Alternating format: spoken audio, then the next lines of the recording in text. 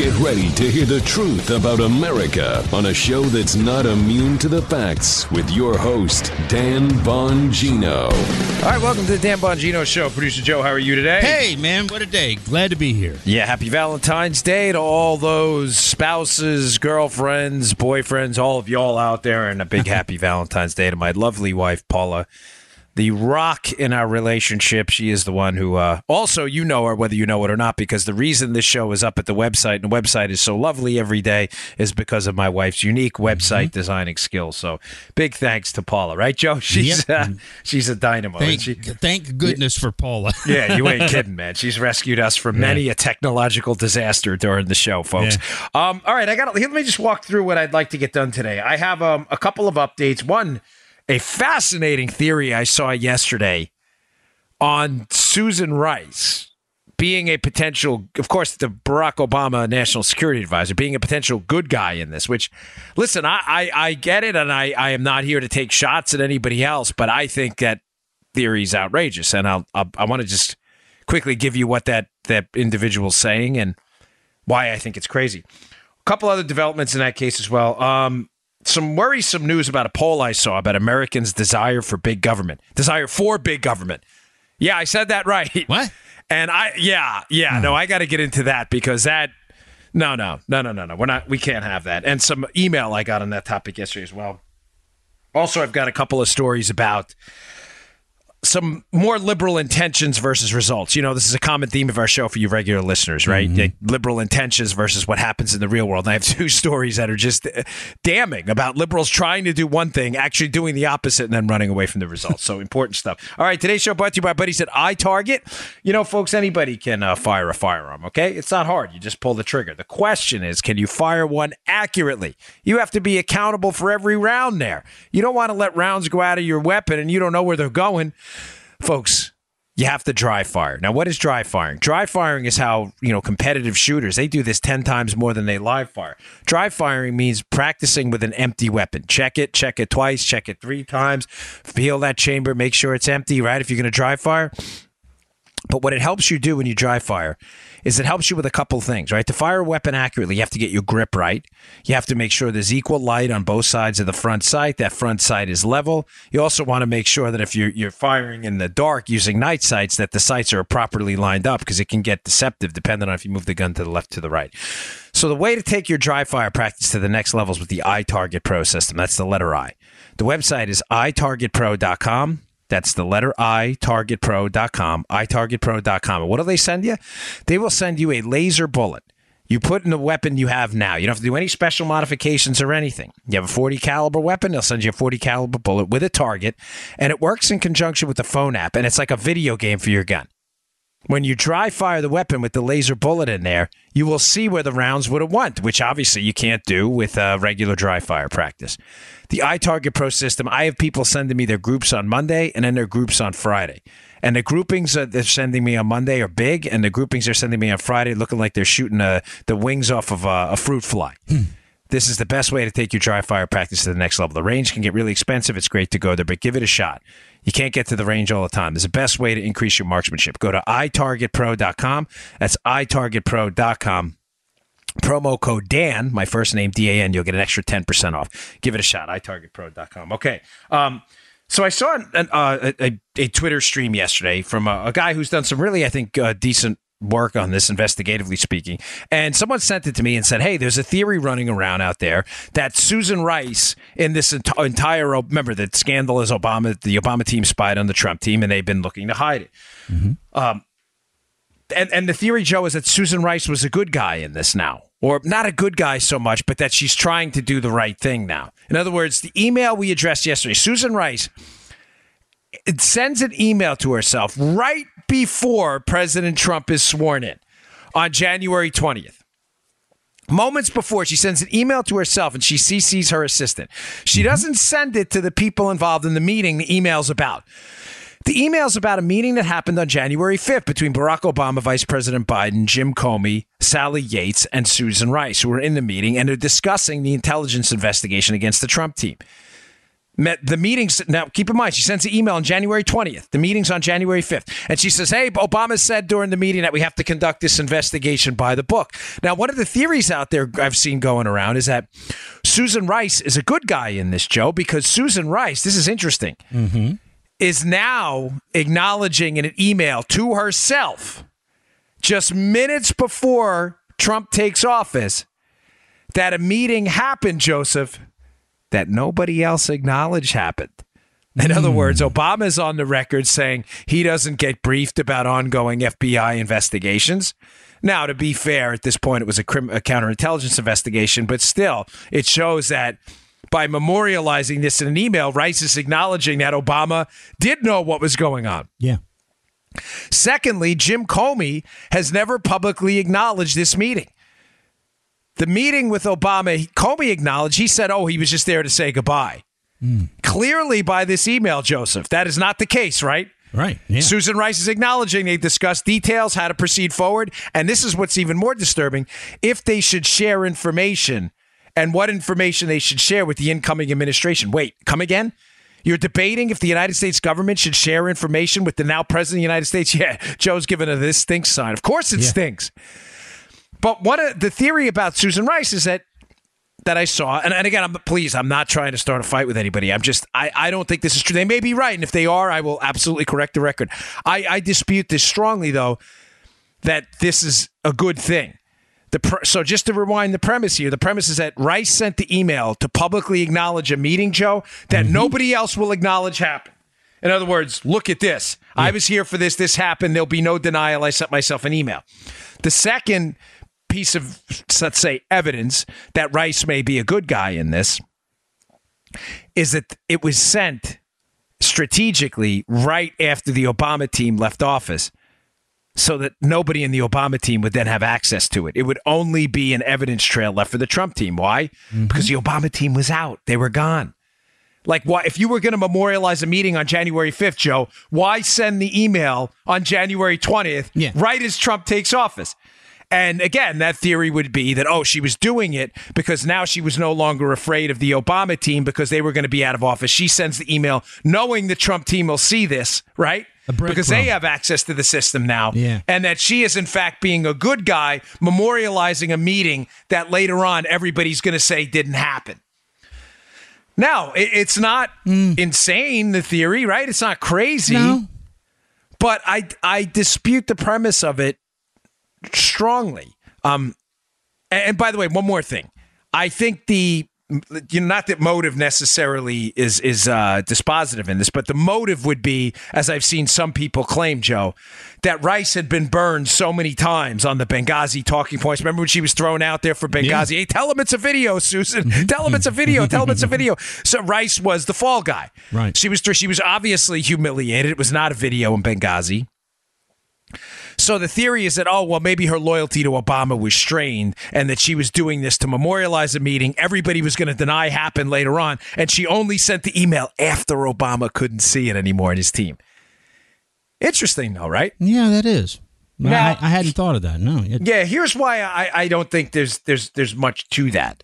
And again, if I'm wrong, so be it. It would be great to see Susan Rice see the light, right, Joe? I mean, if some Obama, I've said to you repeatedly, my biggest complaint about the Obama team is they lie and they stick to it. If someone would finally come out and say, hey, we screwed up, here's what happened, great, terrific, let's have it. So I really mean this. I hope I'm wrong. But here's why I dispute. I have a couple pieces of evidence. Number one, if Rice was really worried about being set up as the fall guy in Benghazi and the lying she did on national TV, which humiliated her, right? In other words, the Obama team tells her, go out and say it was a video in Benghazi, and it wasn't, and that bothered her so much. Here's my question to you. Then why did she lie again? After this whole Benghazi thing, and after the whole email thing, and after the January 5th meeting.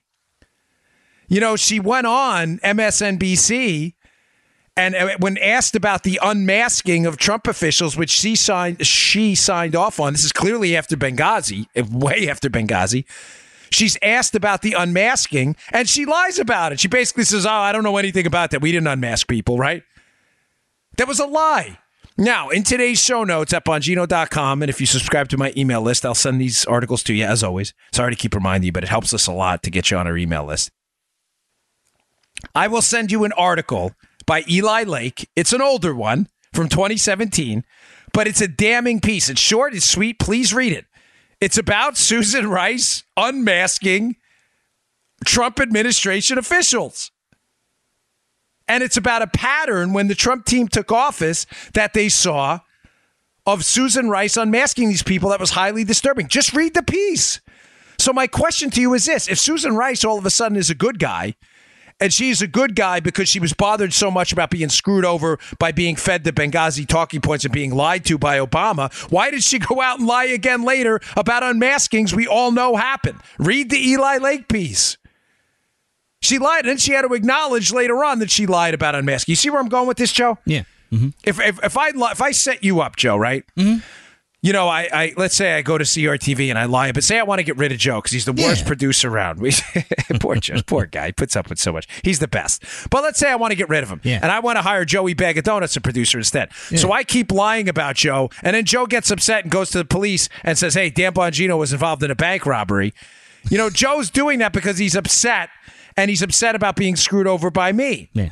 But the point is, Joe doesn't then go later on and defend me to the same cops. In other words, the cops go, hey, was Dan Bongino involved in a bank robbery like you told us? No. He was at the Palm City Grill that night in Florida. Joe, well, you told us he robbed a bank. In other words, why is he still defending me then?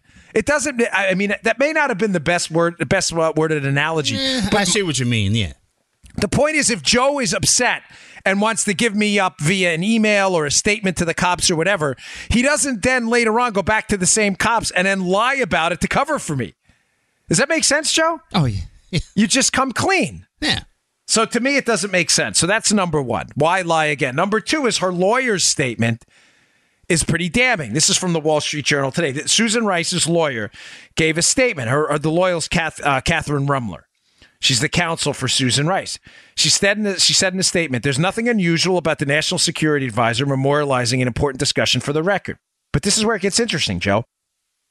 The statement goes on.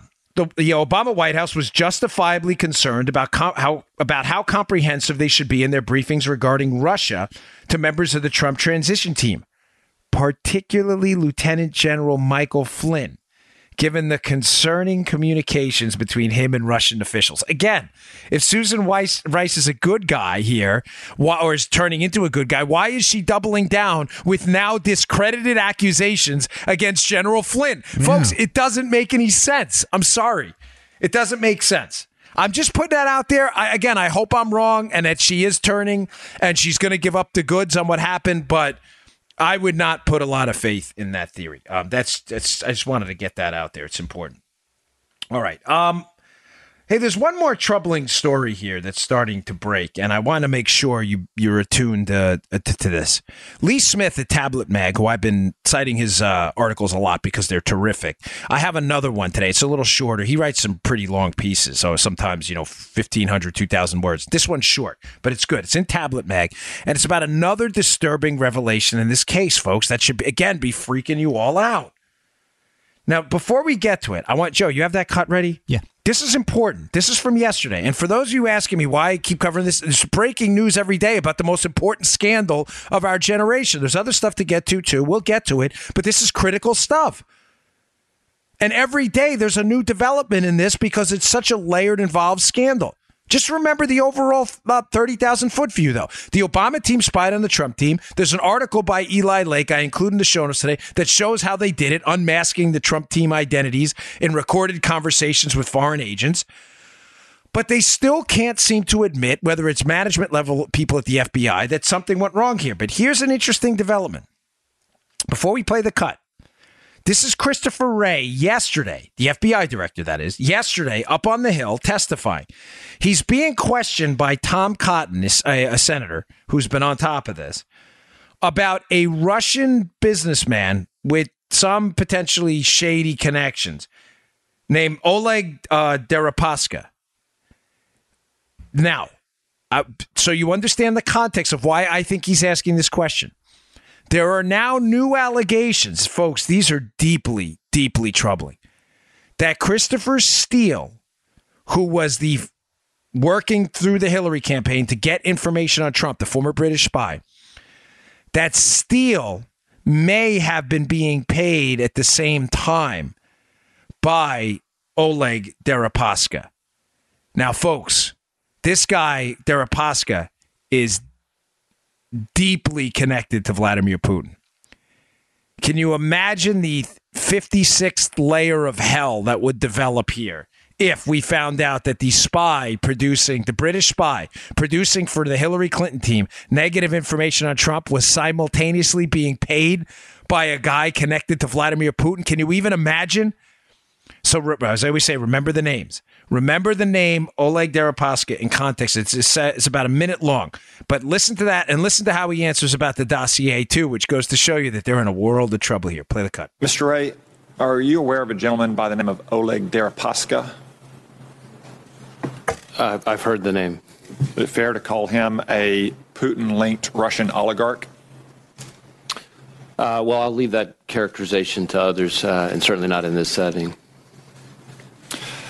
Chuck Grassley, the chairman of the Judiciary Committee, last week sent a letter to a London-based lawyer who represents Mr. Deripaska and asked if Christopher Steele was employed either directly or indirectly by Oleg Deripaska at the time he was writing the so-called Steele dossier. Do you know if Christopher Steele worked for Oleg Deripaska? That's not something I can answer. Could we discuss it in a classified setting? There might be more we could say there. Thank you. And maybe we'll hear back from the lawyer in London as well to give us a straight answer. Jim Comey testified before this committee in an open setting last summer, and he referred to the Steele dossier as salacious and unverified. Does that remain the FBI's position? I think maybe there's more we can talk about this afternoon on that. Okay, thank you. Okay, and you hear Tom Cotton, Joe? Okay, thanks. Like, that was really useless. Thank you for not answering any of our questions. Why is Deripaska now a target, an interesting target for a U.S. senator in an open hearing on Capitol Hill? Folks, because if you read the Lee Smith piece, there are some interesting connections here between Deripaska and Steele. Was he being paid, Steele, at the same time by Hillary's team? At the same time he was being paid by a Russian oligarch with connections to Vladimir Putin? Folks, what else do you need to hear Russian collusion if that's the case? What else do you need? There was Russian collusion between the Hillary team and them. What else you need to know? If that is in fact the case, there is a world of trouble brewing. Now, why is Deripaska's name in the news again all of a sudden? Another interesting angle, and I'm going to wrap this up here. Mark Warner, the Democrat senator from Virginia, who was contacted by a lobbyist, keep in mind, Warner has oversight capabilities over the intelligence community. He's a Democrat senator from Virginia. Warner is now on the record in a text exchange with a lobbyist trying to connect him with Christopher Steele, the spy. In other words, lobbyists reached out, hey, Steele wants to talk to you, wants to talk to the Democrat senator. Who does the lobbyist also work for? Oleg Deripaska. Oh, that hurts. Oh, boy, that's a gunshot, ribs, liver, kidney shot there. Folks, it only gets worse for the Democrats. This is why, and I want to just make two final points on this. This is why, number one, I can't say in strong enough terms to the Democrats out there, it is time to take a bath on this. Remember my analogy. Corporate filings, you lose a lot of money. You're going to lose it over a few quarters. A lot of times these corporations will take a bath. That's the expression. Just take all the losses now. Get the stock price hit done and over with, and let's move on. Democrats, liberals, it's time to take a bath. This thing just gets uglier and uglier and uglier.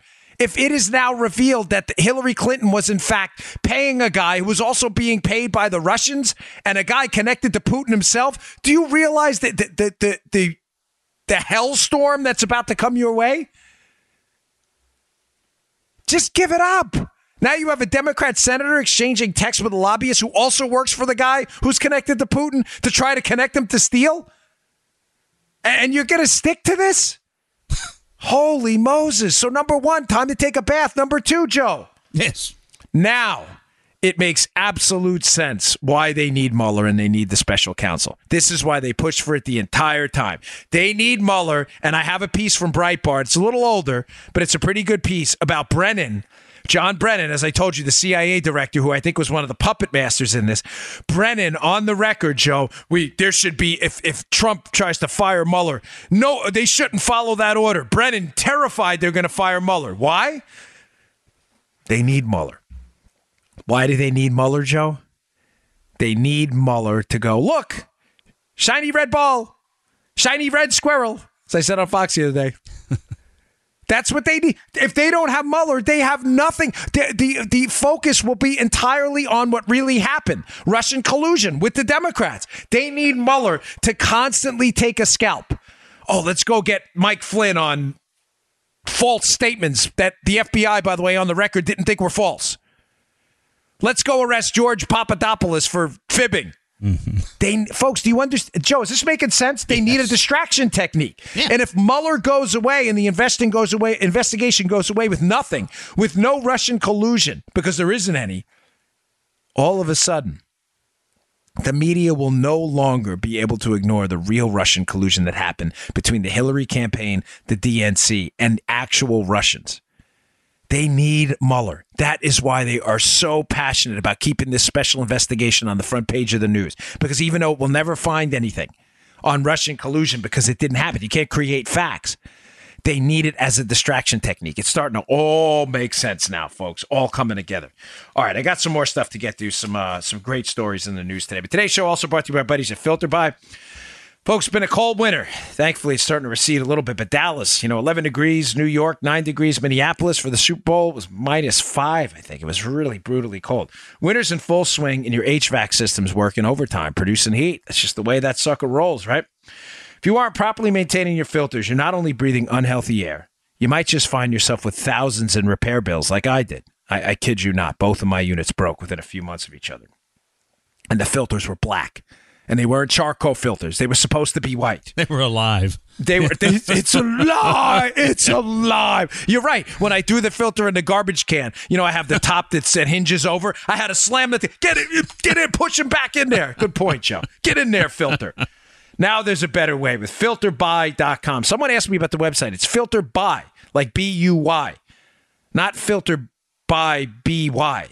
It's FilterBuy, like the purchase. FilterBuy.com, FilterBuy.com, FilterBuy.com. They're America's leading provider of HVAC filters for homes and small businesses.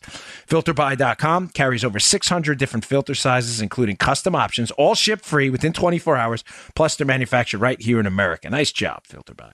FilterBuy offers a multitude of MERV options all the way up to hospital grade, so you'll be removing dangerous pollen, mold, dust, and other allergy-aggravating pollution out of the air while maximizing the efficiency of your system. Save some energy there.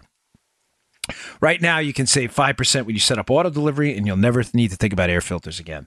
Save money, save time, breathe better with FilterBuy.com. That's FilterBuy.com, FilterBuy.com. Go check them out. Thanks, FilterBuy, for helping keep the show free and for providing really good products. We really appreciate it. All right, so I saw a story in the Journal today in the op-ed column, folks, that should really freak you all out. I mean, it terrified me. It was a poll. It was a Wall Street Journal, NBC poll, and it asked them. It was basically about Americans' desire for bigger government and government services. And the gist of the question was, should government do more to solve problems? Now, this was a poll that, Joe, historically in the past, a majority, if not overwhelming majority of Americans had said no to that question. Do you want government to do more? That's the question in essence, right? Mm-hmm. Now, what's really shocking is the poll is now trending upwards. Now, 58%. That's a pretty heavy majority, folks. Yeah. I mean, you ask you ask a question to the American electorate, you get 58% returns on it. That's a pretty heavy majority. 58% of Americans think the government should do more to solve problems. Now, okay, that's A lot of them, by the way, the majority of Republicans and conservatives obviously are against it. But the fact that 58% of the American problem thinks, one, the government should do more to solve problems, and then by default, Joe, must think that the government can actually solve problems to me is really troubling. I don't know why you would think that. Now, here's a quote from the piece. I want to, because there's some interesting little kind of tidbits and sub headlines in here as well. It says Americans also hope that increased government action will support a varied list of beneficiaries. In other words, more government for more groups of people, right? Mm-hmm. A Pew study last month found majorities endorsing the view that government does too little to help young people, the elderly, the middle class, and the poor. By contrast, 64% that the government says that the government does too much to help the wealthy. Now, this is fascinating here because I got a couple points on this. Questions about specific policies confirm these findings. The most recent Kaiser survey, Joe, found that 50% of Americans want the government to increase spending for Social Security by only 5% want cuts. There are comparable numbers for Medicare and Medicaid as well. Folks, I'm committed to the truth on this show, and I know the truth sometimes is troubling. And I got an email yesterday from a gentleman, very nice, by the way, very complimentary about the show. But he said he was warning me, Joe, almost in a very kind of cryptic tone. He's like, don't get into this Social Security and Medicare stuff. We paid for our Medicare. And if you're going to talk about it, you're going to alienate listeners. Folks, I'm in the business of creating conservative content. Okay. I'm not in the business of alienating listeners, excuse me. But I'm also not in the business of alienating the truth. Bingo. Yes, to the gentleman who emailed me. And to, Joe, how many times has this come up on the show, the Social Security debate? Yeah. Often, right? Often. I am absolutely 100% with you that the government asked you to pay for a product, a retirement benefit. They asked you to pay in advance for it. They also asked you to pay for a Medicare benefit, excuse me. You paid for it. That is not your fault. I absolutely believe you did work, you earned that money, and you paid for a benefit you were promised by the government. I am not suggesting that promise should be broken to people who have already planned their lives around a broken government system. Now, let me say that twice, because if I only say it once, I will get another set of nasty emails. I am not suggesting now that the promises made to you by the government should be broken to people who already have... basically people 55 and older at this point, whose lives have been designed around a system the government promised them, even though the government broke their promises. But what I am telling you is there is no money. And us arguing about the details of this, I can't say to you in strong enough terms that ignoring the truth is going to slap everyone in the face one day and pretending like it's not there. Please understand, there is no Social Security trust fund. Now, I'm going to include a Cato piece from 1999 because it's that good in the show notes today. And it's short and it's sweet. And if you read it and come away with the conclusion that there is still a social security trust fund, I'm sorry, but you're immune to facts. There is no trust fund. And the fact that 50% of Americans want more spending on Social Security goes to show the absolute messaging failure conservatives and libertarians have been involved in on the issue of government spending. Folks, there is no money now. There's no money. The money in the trust fund. Well, there's a great, you know what? I'm going to see if I can I should have taken this. I usually take screenshots when I want to get to stuff. Here it is. But this is really good. Here's a quote from humorist P.J. O'Rourke in the piece. Having a government trust fund is exactly the same thing as not having a government trust fund. I don't mean to make light of it, but there's no trust fund. The government took your Social Security money. What they did is they bought U.S. denominated assets, bonds and the like. Those kinds of things. The money was then given to the United States government, which they spent. There's no money. In other words, Rourke is not wrong, Joe. A U.S. government trust fund is the same thing as not having a trust fund because they already spent the money. Yeah, it's gone. Folks, I'm just asking you to understand. Like, I don't know why we're not getting through to the American public about how really insane government spending is, how out of control it is, and how this message isn't resonating, and how people aren't ultimately frightened about what's going to happen with their kids and grandkids. I'm not trying to scare you. I'm just trying to tell you the truth. If you listen to yesterday's show, there's some good news in it. We can grow out of this if we commit to growing the economy and we handle spending right. But folks, there is no money in that trust fund. It has been spent. In other words, Joe, now that the trust fund is starting to cash in those assets they have, U.S. government denominated assets that they bought with your money, here's a good question for you, Joe. Where do you think they're getting the cash from? The taxpayer. Yeah. Because there's no cash there. There's no hard assets. They're not. In other words, Joe, the trust fund was not like invested in real estate. Now they're selling the homes and giving the money to people for their retirement. Right. When they cash in those assets to pay you your Social Security returns, they're simply taking the money from U.S. taxpayers. You get it? Yeah. I'm not faulting anybody. I'm not trying to start a fight with our older listeners. I get it. You did pay in. You were made promises. And I think it's fair that our generation, given that you fought in World War II and you built the damn country, I think we should keep those promises. Let me be crystal clear on that. I'm just telling you, if you're 55 and younger, there's no money. And saying, as this poll does, Joe, and I'll tie this up with this point here, that 50% of Americans want more Social Security returns and they don't want cuts. It means what? You want to take more of our money to give to ourselves? Well, there's no money. The money to pay you, if you are even remotely close to 55 or younger, is coming from you. Do you understand that? I'm not trying to be a jerk, folks. I can't believe how many people still don't get this. Read the Cato piece. What is that Milton Friedman quote? You know, the great part about government spending that makes it so attractive to people is that you think you're spending your neighbor's money. But the catch is your neighbor's saying the same thing. You're both spending each other's money. I think when people hear you say the money's coming from you, the folks are going to say, yeah, that's right. I paid into it. It's my money. But you're not coming from that direction. Do you see what I'm saying? Yeah, exactly. Your money, folks, that's a good point, Joe, and I'm glad you said that. Yeah. The money you paid in, let's say you paid in $30,000 over your lifetime, right? I'm glad Joe brought this up. Yeah, thanks. You will require more than that. It's not your fault. I'm not saying it's your fault. People are living longer. And the Social Security system was designed so poorly, the money you paid in will require a multiple of that to pay you back. You're not going to get $30,000 or $30,000 plus interest or $30,000 plus a growth rate. You are going to get far more than you paid in. That's why there's no money.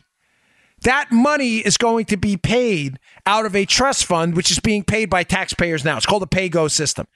Even worse, Joe.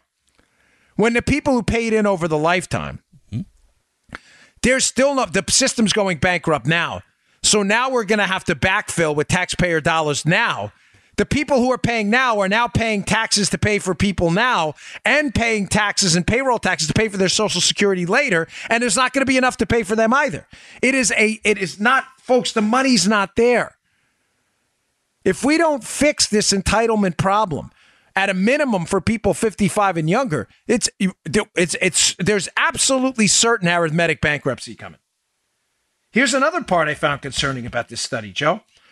Apparently, 48% of Americans are the debt's not a big concern for them. Folks, listen to yesterday's show. How is it not a big concern? We presently owe $20 trillion. That's the entire annual value of our economy, $20 trillion. We owe everything. Now, so I don't, wear you out with complaints. There are two things that I think we need to do. Well, one is say kind of it's going to be an moment, and another one is a way to fix this. You know what, Americans? I'm talking to all of us here, me included in some respects. You want bigger government? I don't, but you want bigger government? 48% or what now? 50%, 58% think the government should do more to solve problems? All right, let's stop withholding. No, let's stop withholding taxes, Joe. Let's give you a quarterly bill for exactly how much that would cost, and then let's see how many Americans want bigger government. No, I'm serious, folks. You know why I say that? From personal experience. I'm a small business owner. My wife and I, it's proud to say, our third small business now. We're doing, quite well, thankfully. Thanks a lot to you. I mean that. But the first time we started paying quarterlies, we were like, what the heck? You get a bill, Joe, and you're like, wait, what? Mm-hmm. I mean, we owed a blank ton of money. It was a lot. And let me tell you something. I was a conservative anyway, so it doesn't matter. But I got to tell you, even if I was a liberal, I think that would have been an eye-opener. I honestly believe, Joe, that now that 58% of Americans think the government should do more to solve problems, they only say it because they have no idea that government can't solve problems. What does it solve? Poverty? Nope. Higher education costs? Nope. Healthcare costs? Nope. What does they say? The government doesn't solve anything. But if, in your zeal to believe that the government solves problems, you were actually billed for it, I think a whole lot of American minds would start changing right away. I'm not suggesting tax hikes or anything. I'm just telling you, you should get a quarterly bill, because I think what happens with withholding, Joe, is withholding has been happening for so long that it's psychologically built into it's baked into the cake. Right. It's built into the economic structure, and people don't understand or grasp the gravity of government. Get your whole paycheck, take the whole thing. No payroll taxes, nothing, folks.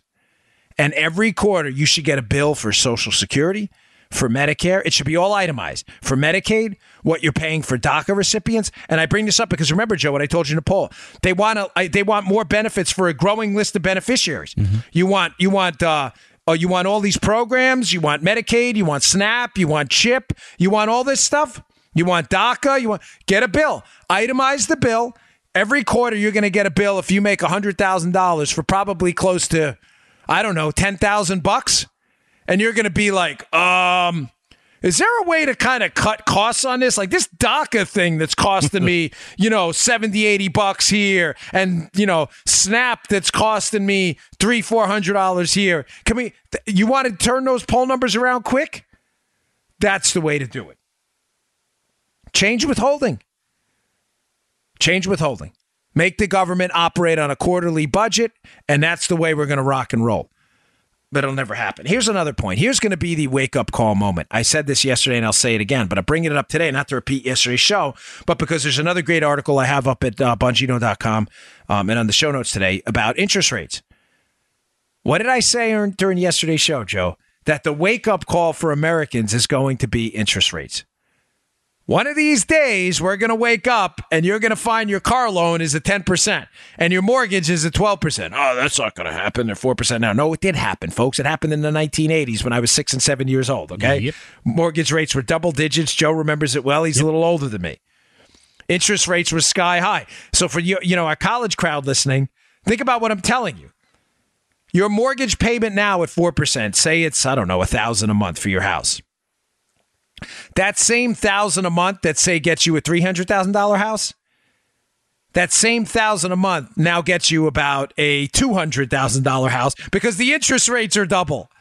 You get it, Joe? Yeah, the interest costs that are built into that $1,000 payment are so much higher that you have to buy that much less of a house.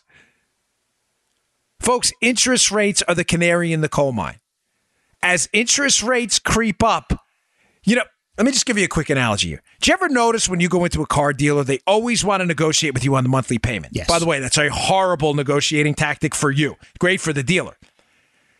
But it's not a stupid strategy because people operate typically on biweekly or monthly budgets. They know how much they make biweekly or monthly, and they say, okay, I can spend this much on a car and this much on a house. Mm-hmm. Car dealers take advantage of that because it's harder to do the math in bigger chunks. And if I lose you, Joe, please stop me, but it's hard to do the math on an annual budget. Okay, well, the car's going to cost me this. Now you got to multiply everything by 12.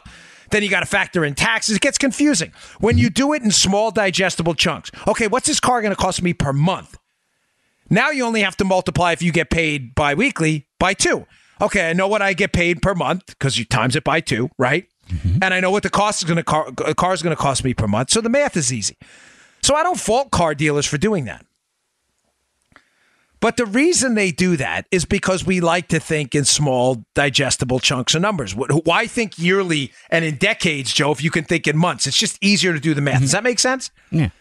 Now, this is why interest rates are going to be the big wake-up call for Americans. We have so much government debt, and we printed so much money in an effort to stave off the Obama continued recession through quantitative easing and other programs, that eventually all of that money we printed is going to start chasing either the same or a growing amount of products, not growing at the rate the money supply did. So the best way to explain this, folks, is if we print a lot of money, let's say you have $100 in an economy that was printed. This is important. Please understand this, because a story broke today that should scare all of you. It's not... Listen, it's a great country. We'll be okay. I don't mean to be dramatic today, but this story today, it's headlining Drudge right now. It's in the show notes. I was like, oh boy, I better get this out to my audience. If there are, I'm giving you a very simplistic example. If there are, say, there's an economy on an island, and there's 100 computers on that island, and it's the only product they have. And on that island are 100 circulating $1 bills, and that's the only official form of money. Yeah. The most likely scenario is that those $100 bills will fetch 100 computers. Roughly the price of the computers will work out to be $1 each, right, because of the amount of circulating money and the amount of product available. I get it. It's a very simplistic example. Just roll with me for a minute. Folks, we printed a whole ton of money during the Obama years. It was not Obama's fault per se, although he incentivized it, because we do have a quasi-independent Federal Reserve. But they print the money, Federal Reserve notes, dollar bills. We printed them. We printed a lot of them. It's really an electronic creation, but let's just stick with printing because it's easier to understand. Let's say the Federal Reserve now on that same island prints $200. So now there's $200, Joe, chasing the same 100 computers. No more computers are made. Now each computer on average could fetch $2 each. That's 100% inflation rate right there. Now, it's a simplistic example, but it's meant to emphasize what the printing or creation of additional money will do if the economy doesn't grow and create 100 more computers to suck up all that money. Right, Joe? Because if you have 100 more computers, you now have 200 computers and $200. Now it's great. You have more money and you have more computers, but the price of the computer on average will still be $1. $200, 200 computers. Folks, we haven't been growing at that rate. We have been growing under the Obama years at about 2%, but we printed a whole boatload of money. We created electronically a whole boatload of money. I've warned, and a lot of other people have warned, when the economy heats up, that money is going to start to filter it out, start to chase computers again, Joe. Money that's been hiding in banks and hiding in it is going to start chasing products. And we better start building more products. Now, why is this important? Headlining Drudge today. Inflation scare. Ding, ding, ding, ding, ding. I'll include in the show notes a CNBC article. Consumer Price Index jumped 0.5% in January, Joe. That jump was significantly higher than they expected. They expected about 0.3. Folks, you're going to see more of this. We printed a boatload of money. Now that the economy's heating up, that printed money's starting to chase computers and prices are going up. What does this have to do with the interest rates, which I said are canaries in the coal mine? Folks, as inflation starts to spike, which it's going to inevitably, as the economy heats up, the only way to squash out of control inflation is going to be to raise interest rates at the Federal Reserve. They may have to do so at an accelerated rate. As interest rates go up, again, everything is going to get more expensive. Borrowing money is going to get more expensive. Your monthly payments on your car are going to get more expensive. Your monthly mortgage payments are going to get more expensive until Americans are like where they were in the 1980s, and they're like, hey, gosh, this is ridiculous. 15% on a mortgage. The interest rates are going to be the canary in the coal mine. The interest rates ultimately over time are going to be the thing that I think is going to wake up Americans to this 58% who say the government wants to do more. Really? You want the government to do more when you're paying 20% interest on your car loan? I don't think it's a coincidence, let's say, that during the 1980s when interest rates were at 10, 15%, that Ronald Reagan ran on a platform that the government is the problem, and a majority of Americans agreed with him. Folks, interest rates. This is going to be the watershed moment when they start to go up and go up dramatically, which I think is going to happen in the future. To squash the inflation, this is what's going to happen. Americans are going to be like, well, listen, I'd like to buy that $30,000 car. Yeah, your monthly payment's going to be $42,000. Oh, wait, what? Yeah, the interest is 200%. How's that? The car's only $30,000. Yeah, you're paying a lot of interest. All right, I'm exaggerating for effect, but you get my point. That makes sense, Joe? Yeah. Interest rates, big trouble. Watch it. Read the article today. It's a good one.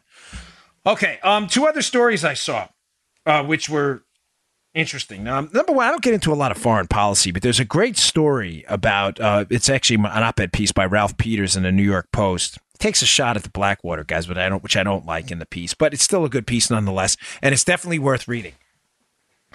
The story's about if you've been watching the news, you may have heard about it, but it hasn't exactly been like a front page headline everywhere, and I think it should be, folks. Something happened right near the deconfliction zone in a part of Syria where U.S. Personnel were operating, let's say. A Russian group of mercenaries. Now, I'm going to be clear on this because the point I'm about to tell you is very important here. Russian mercenaries don't operate the same way, say, American mercenaries would, like a Blackwater or, people who are, when I say mercenaries, I mean people with military or significant law enforcement experience who are privately paid to go and conduct operations in a theater, like a Blackwater type group. Mm-hmm. Russian mercenaries like the Wagner Group, which Peters discusses in the piece, don't operate in the same way. They almost operate with the Russian government's imprimatur. In other words, they're doing things that the Russian military won't do often, Joe, because the Russian government's trying to avoid casualties. Yeah. Now, you may say, well, right. The U.S. government does certain things with groups like this as well. Not to the extent the Russians do, not even close, okay? Mm-hmm. The Russians have this group of mercenaries operating in Syria that are trying to advance Assad's and Russian interests. Russia has a number of military interests in Syria, and they have been at loggerheads with American forces over there. Here's the bottom line. American forces have been operating in this area, and there's a deconfliction zone. In other words, do not cross this line, fellas. Russian, Syrian, Assad forces, don't come over here. And they generally haven't. So this is where the story gets good, Joe. A group of Russian mercs decided it would be a good idea to test that deconfliction zone theory, knowing U.S. operators were over there, and said, don't cross that line. Don't push the red button. The Russians are like, push that red button, cross the line. Really, really bad move. That was awful. That was really awful. So, and it was a unbelievably strategic abomination who was thinking, who thought this was a good idea? I don't know. So here's what happens, of course. Our superior, tactically and technologically efficient military basically wiped these Russian mercs off the face of the earth. Mm-hmm. Now, the numbers from the Russian government, that is, are disputed. It's been, not that believe me, we killed a lot of them. It's either dozens or upwards of 200, depending on which calculation you see. Bottom line is a lot of people died. Ooh. But the Russians are in a really, really interesting situation here, right? The Russians were told, hey, these fellas over here, they're crossing this deconfliction line. And the Russians, Joe, in order to claim plausible deniability, what did the Russians have to say? They're not our guys. Yeah. These are mercs, because then it's an official Russian government operation, right? So the Russians are like, those aren't our guys. And Peters writes in the piece, and I think he's right, that the Russians probably thought, this is still probably Obama-era military stuff. You know what they're going to say, Joe? Don't you do that again. Mm-hmm. Don't you cross that red line, pun intended. Don't cross. And then they cross. Don't cross further. Then they walk further. Don't you take one more step. One more, we're going to do something. And that's not what happened. Our team was like, and that was it. That was the end of the mercs, okay? Not that listen, war is a serious thing. I don't mean to make light of it. But they were told, don't do it. And they did it. And our air-to-ground basically our ground engagement fighters, wiped them out. Now, Peters writes in a piece, and I think he's right, the Russians are having, Joe, an moment. An epiphany. Yeah, what do we do now? So Putin apparently is really pissed off because he can't claim they're his guys, but he knows they were his guys. And what's he going to do? Bottom line, I'm trying to tell you, folks, I am not, believe me, I am not a war hawk in any respect. I lost an uncle in Vietnam, and the subject to me is a very serious one. War is a very serious one. But the world is full of complicated actors, and I do believe in realpolitik. And the point I'm trying to make is, if we are going to stand as a credible world threat, whether you agree that we should be there or not, I get it. There's a significant disagreement about what our footprint should be around the world. I respect that, and it's a great debate to have. What I'm trying to tell you now is we are there now. Those are our boys. And the ones that are there now, whether you agree they should be there or not, while they're there, if we tell the damn Russians, don't you step across that line, and they do it, and they attack, there better damn well be a penalty. Because it will only incentivize the Russians in the future to do this again. Does that make sense, Joe? There are no more red lines to cross. No, but the lines are red with the blood of those guys who thought it was a good idea to cross the red line. One line. Yeah, that's it. Now, read the piece. It's a really good one in the show notes today. But I say that because I like to tie stories together. It's important. Yesterday, a critical speech was given, presentation up on Capitol Hill by Dan Coates, Mike Rogers, and Christopher Wray, the FBI director. Actually, the soundbite we gave you from the beginning of the show. Mm-hmm. And in there, in addition to the Trump-Russian collusion fairy tale and the Obamagate spying thing, other serious topics were brought up. And one thing they all agreed on, and we should all agree on, is although I think the Russian collusion with the Trump team is an absolute myth, Russia's a serious threat, folks. And I'm angry at the Democrats for making this a partisan issue because it's not. And one of the issues that came up was that the Russians are going to target the 2018 midterm elections again. And one of the suggestions out there in the Wall Street Journal today and elsewhere, which I agree with, is you want to mess with us? You want to toy with us? You want to play games with your third world economy over there in Russia? Really, folks, it's a third world economy. Absolutely. You want to toy with us? We should unleash freaking hell on these people in their upcoming elections. You want mutually assured intelligence destruction? We should start releasing everything we have on all these Russian oligarchs, all these Russian businessmen paying off Putin. How did he get his money?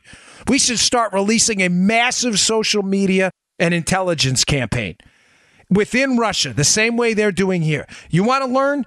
You're going to learn the same way those mercs learned in Russia. In Syria, You cross that damn line, you're never going back. You're going back in pieces. You cross this line again in the midterm elections, which you've done all over the world. We are going to unleash intelligence and technological social media hell on you. Folks, it's the only way. The Russians will not be lectured. They will only learn by example. This is important stuff. And the Russians' involvement in our country is not a partisan issue. I have no doubt. Again, I wish Schiff and the other hack Democrats would be serious about this and stop trying to make up fake Russian collusion stories with Trump. But if they're willing to get on board in a bipartisan effort to hit the Russians back for messing with our elections, I am totally on board, and I think all the listeners would be too. What happened in that Syrian deconfliction zone should happen again on the technological battlefield too. What was that? That was Randy. Oh, play that again. All right, two final stories I wanted to get to. These are just one of the constant themes of the show for our new listeners. I know a lot of you tuned in at episode 628 about the Russian collusion, but we cover a lot of stuff in the show. I'm really proud of the content. One of the constant themes of the show has been liberals live in a world of intentions, never results. They say things they intend to do, and when the results are the opposite of what they intend to do, they double down and ask for more. It's called the broken leg fallacy. Where, the government introduces a treatment, it breaks someone's leg, and then they introduce more of the treatment to heal the broken leg. Okay, the broken leg fallacy, liberals live by it. Here are two quick ones. Wall Street Journal today article by Jason Riley. So the Obama administration, Joe, thought there were racial disparities in discipline levels in special education in schools. In other words, there were too many black children who were being placed in special ed and too many black children that were being disciplined. So rather than getting to the bottom of why that was happening, of course, the Obama administration said, well, listen, if you don't fix that and we don't have equal number of racial proportions in both special ed and discipline, there's going to be some financial penalties here, folks.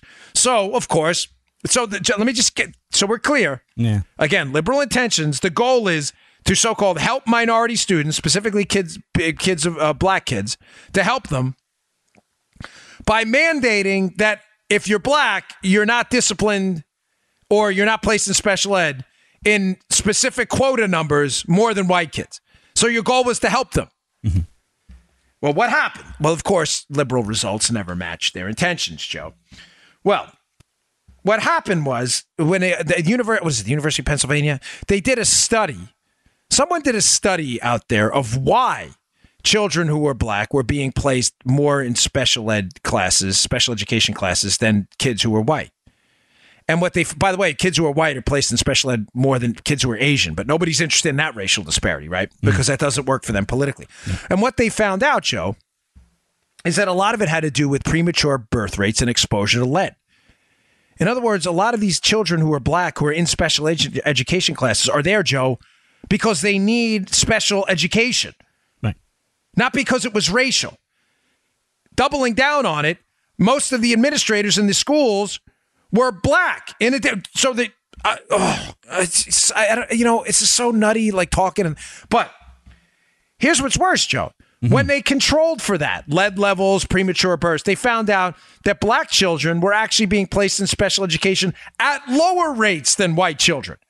So in other words, there's no racial disparity. There's a disparity based on the need for special education due to complications like premature birth and lead levels, which black children tend to be exposed to at a higher rate. But again, liberal intentions. So now you say, okay, well, what's the point? So how did people get hurt by this? How did they get hurt? Well, they found out that test scores now are going down, that there's more disorder in there's more disorder in classrooms. There have been multiple reports of this in big city schools because teachers and administrators now are afraid to discipline students if they happen to be black, even students who may need discipline. So they keep students in the classroom with all the other students, by the way, black and white included, who are not discipline problems, and their test scores are going down, and teachers are reporting more disorder in the classroom, hurting everyone. This is, again, the liberal world of intentions, where they try to pretend they're helping people, and they're actually, what they're doing is they're destroying everybody at the same time. Unbelievable. Really disappointing. Here's another story I saw at Wall Street Journal today again. And by the way, this was a bipartisan effort at stupidity. Joe, do you remember after the stock market crash, they had Sarbanes-Oxley? Yeah. Sorry, Enron and all that other stuff. Yeah. Sarbanes-Oxley, abbreviated as SOX, S-O-X, was another one of these fascinating pieces of legislative garbage that was intended to increase corporate accountability. Mm-hmm. So in Section 404, mandated internal audits for companies. Here's the bottom line, to make it super simple for you. Sarbanes-Oxley said if you're going to be a publicly traded company, in other words, you sell stock to the public, you're listed, Joe. Right. That you have to conduct a series of internal audits, and you have to make sure that the I's are dotted and the T's are crossed. Again, on its intentions, on its face, just like the students are, hey, there are too many black children being disciplined. We got to fix that. Good intentions, right? Mm-hmm. The result's awful, causing more disorder and more chaos in the classroom and lower test scores. You would think, again, so what, Dan? What's the problem? You want companies that are publicly listed selling shares to the public to make sure that they're auditing themselves the right way and that the I's are dotted and the T's are crossed. What's the problem, Dan? Well, the problem is there's a cost to that. And the cost for even small businesses was upwards of $2 million a year. So what happened, Joe? Mm-hmm. The massive internal audit costs. In 1996, we had 7,322 publicly listed companies. What do we have today? 3,671 publicly listed companies. Why? Because if you're not publicly listed, you don't have to go through this $2 million audit trail. So what are companies saying? We're not going to list our shares to the public. What are we going to do? We're going to go get our money from private equity. Oh, the evil billionaires and trillionaires that Democrats keep talking about. So basically what's happening here, folks, is as companies succeed in our economy, instead of making their proceeds shareable with the public through public shares, pension funds, your retirement, they're now available to the evil rich hedge fund people and the private equity people that, I'm being sarcastic, that liberals claim to hate, who are making out like bandits on a couple of companies and a series of companies that are doing great, but will not list their shares publicly because they don't want to deal with the audit nonsense that the government imposed upon them that, by the way, is not working. And by the way, the Enron scandal was already having free market repercussions. Companies who were using consultants for things other than management consulting and accountant consulting too were already taking an impact on their share prices. And by the way, CEOs who were responsible for multiple rewrites of their financial data were already taking a hit on their salary and their worth. So the free market was already correcting for what happened. But of course, the government had to get involved, mandate this huge audit trail, Joe. And what's happening now? Again, what are the results? Oh, we're going to fix this. We're going to make sure these companies are accountable. No, they're not accountable because now they're just going private and they're sharing their wealth with a group of private equity people who are getting a lot wealthier while the public does not share in the benefit of a growing economy. Thanks, liberals. You guys are great. You guys are just wonderful. Unbelievable, right? Isn't this incredible, Joe? All right, folks, I really appreciate you tuning in. Please go to the show notes today at Bongino.com and share the show. I appreciate everything on Twitter. I've been liking a lot of your tweets. For those of you who've been saying nice things about the show, I really appreciate it. I'll see you all tomorrow. You just heard The Dan Bongino Show. Get more of Dan online anytime at conservativereview.com. You can also get Dan's podcasts on iTunes or SoundCloud. And follow Dan on Twitter 24/7 at DBongino.